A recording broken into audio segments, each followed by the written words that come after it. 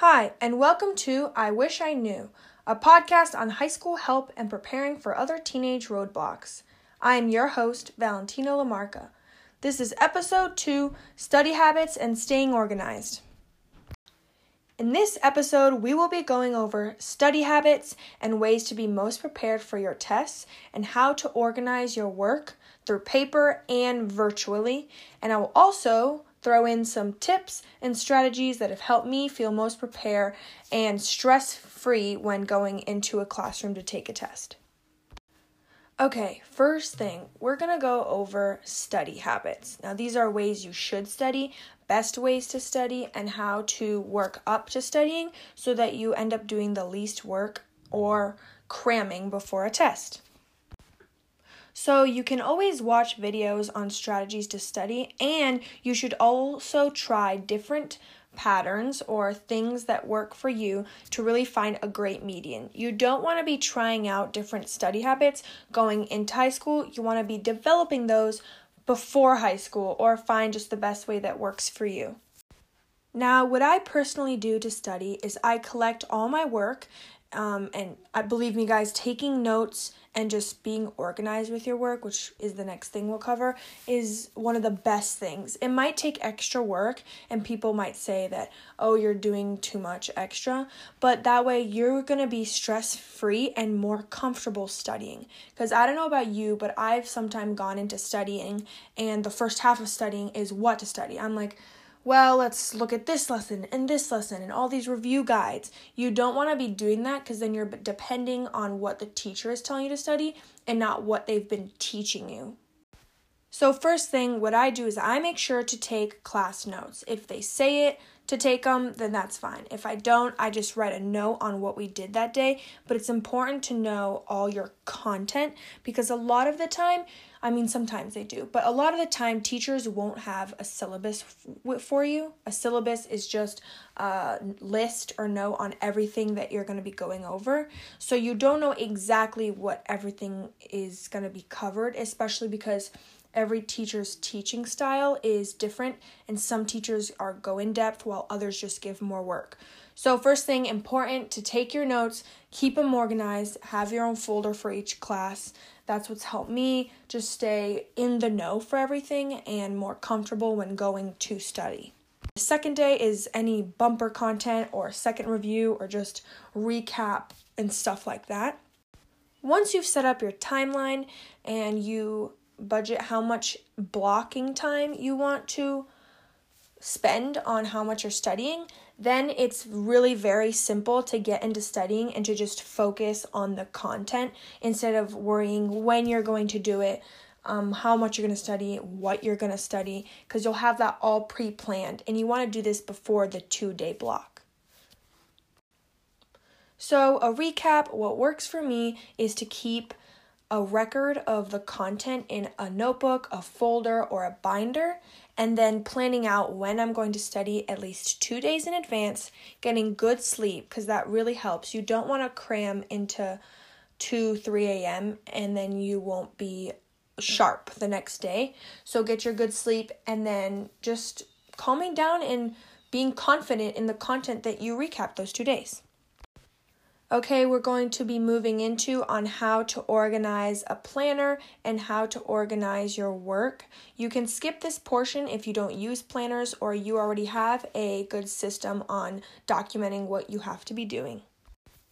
So I have been using planners and bullet journals since 7th grade. They have helped a whole lot, especially because I can get very overwhelmed with work and it's much easier to see everything laid out. Now, I know someone who put everything on sticky notes, and they said that system worked for them.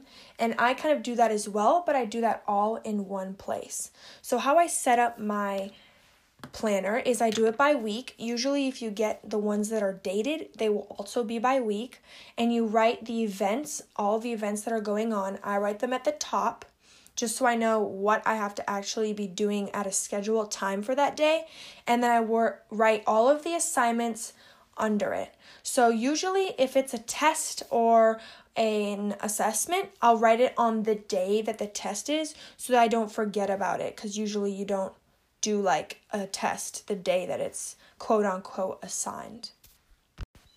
I then have a system of just check boxes, and a check means completed, an X means migrated or moved to another day, and a star means that it's due that night. Now you can have your own system, but it's important that you don't get too overwhelmed, because going into high school, there is going to be an exaggerated amount of workload.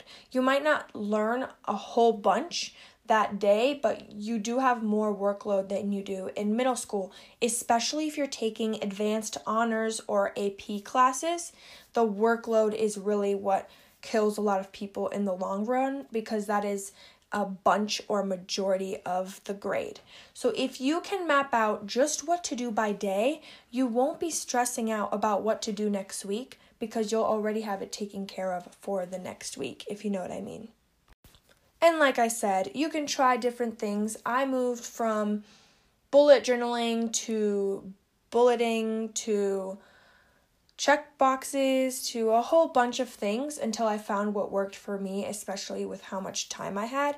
And I found that having a bullet journal really calmed me down going into the week. I could see what all of my things scheduled for that week were, and I could get an idea of what my workload was and not have to stress about it.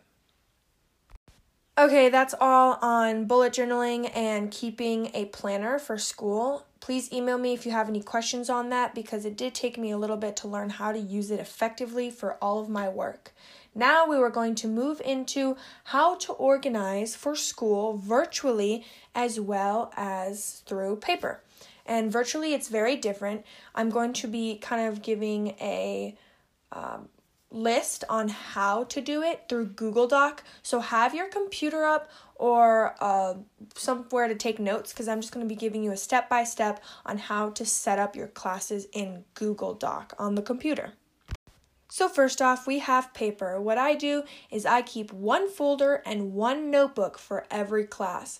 Now, a lot of the time, I don't end up using that notebook, so I will save it for another class, but it's important that you have at least a place to keep all of your work together. The folder is for loose leaves that are handed out, which are less common once you get into a more virtual setting, especially in high school. And a notebook to just write down what you did for that day and to be able to document day by day what you did, so it's easier to review in the end and you're not going through a whole binder of loose leaf. A lot of the time people will like to use binders. I don't personally, just because they take up a lot of space in my backpack, and it's much easier to be able to review in a notebook where everything is in one place and I'm not flipping through a huge binder.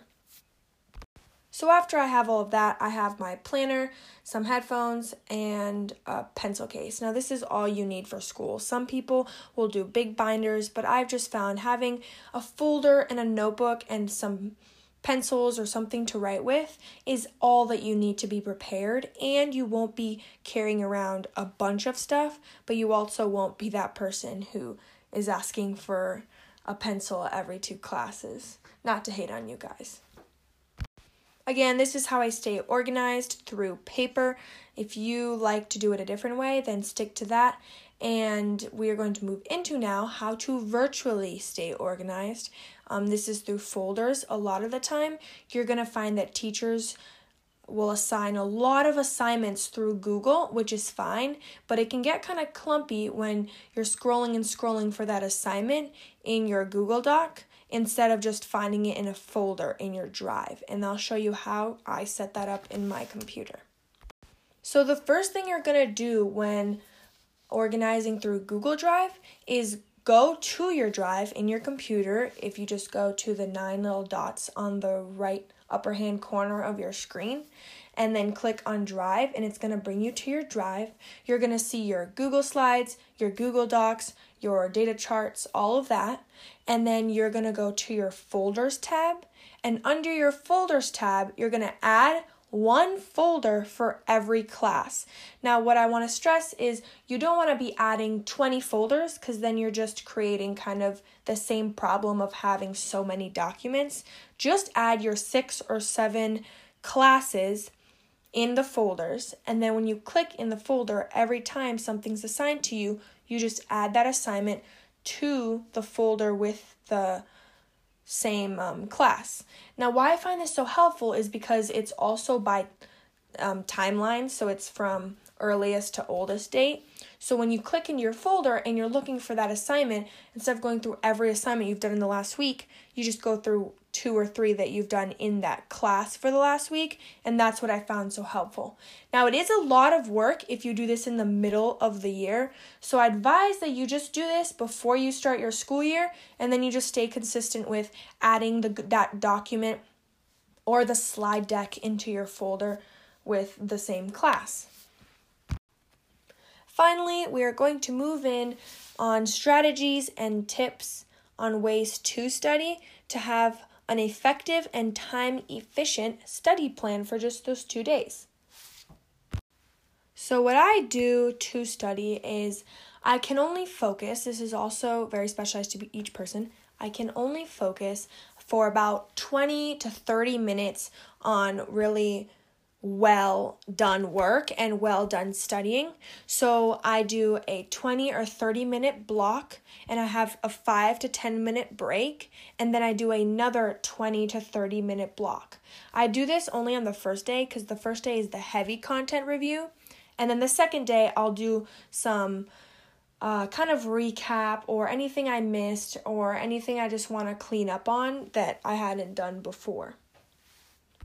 It's important to know how much your mind can take at how much time, so that if you can only do it for 10 minutes, then you split it up for 10 minutes, 5-minute break, 10 minutes, 5-minute break, 10 minutes, and you can even do this in 3 days to help you out. But if you want an effective study time, you want to make sure that it's not all crammed. If you cram everything, you might have it down for those 5 days or 3 days or the next day, but you're not going to learn it long term, and you're going to learn that everything that you learn is definitely not short term. It's all going to come back in SATs, in later classes. So one of the biggest thing I regret doing is I put off my Algebra 1 math, which I still learned it and put time into it and got a good grade, but I didn't do that extra studying because that math carried over, and then I ended up having to do all that more work in sophomore year. So it's important that you do put time into your studying because you're going to thank yourself. I appreciate myself so much for creating good study habits in middle school because I don't know what I would have done into high school without them. And also, don't get too aloof about it. So make sure that you are staying consistent and just focus on how you can get better and not what you've done. Yeah, I bet you guys, all of you have probably done really well, and it's just important to be self-critical and to establish these patterns so that you can be most successful, most happy, most satisfied with your work. Okay, and finally, specifically patterns that you can use are Quizlet or FaxJam, which are both sites that help with just flip cards. And you can also write these out. I like to make lists or just read over my work or quiz myself. I like to do those things as well.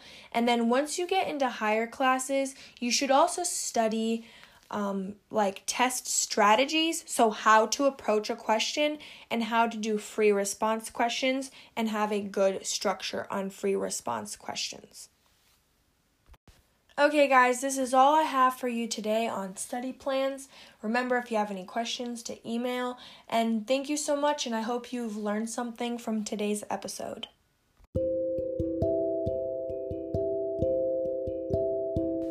Thank you for listening to I Wish I Knew, a podcast on high school help and preparing for other teenage roadblocks. Make sure to subscribe to listen to upcoming episodes and share this with a friend so that they can benefit from it too. I'm your host, Valentina Lamarca. See you next time.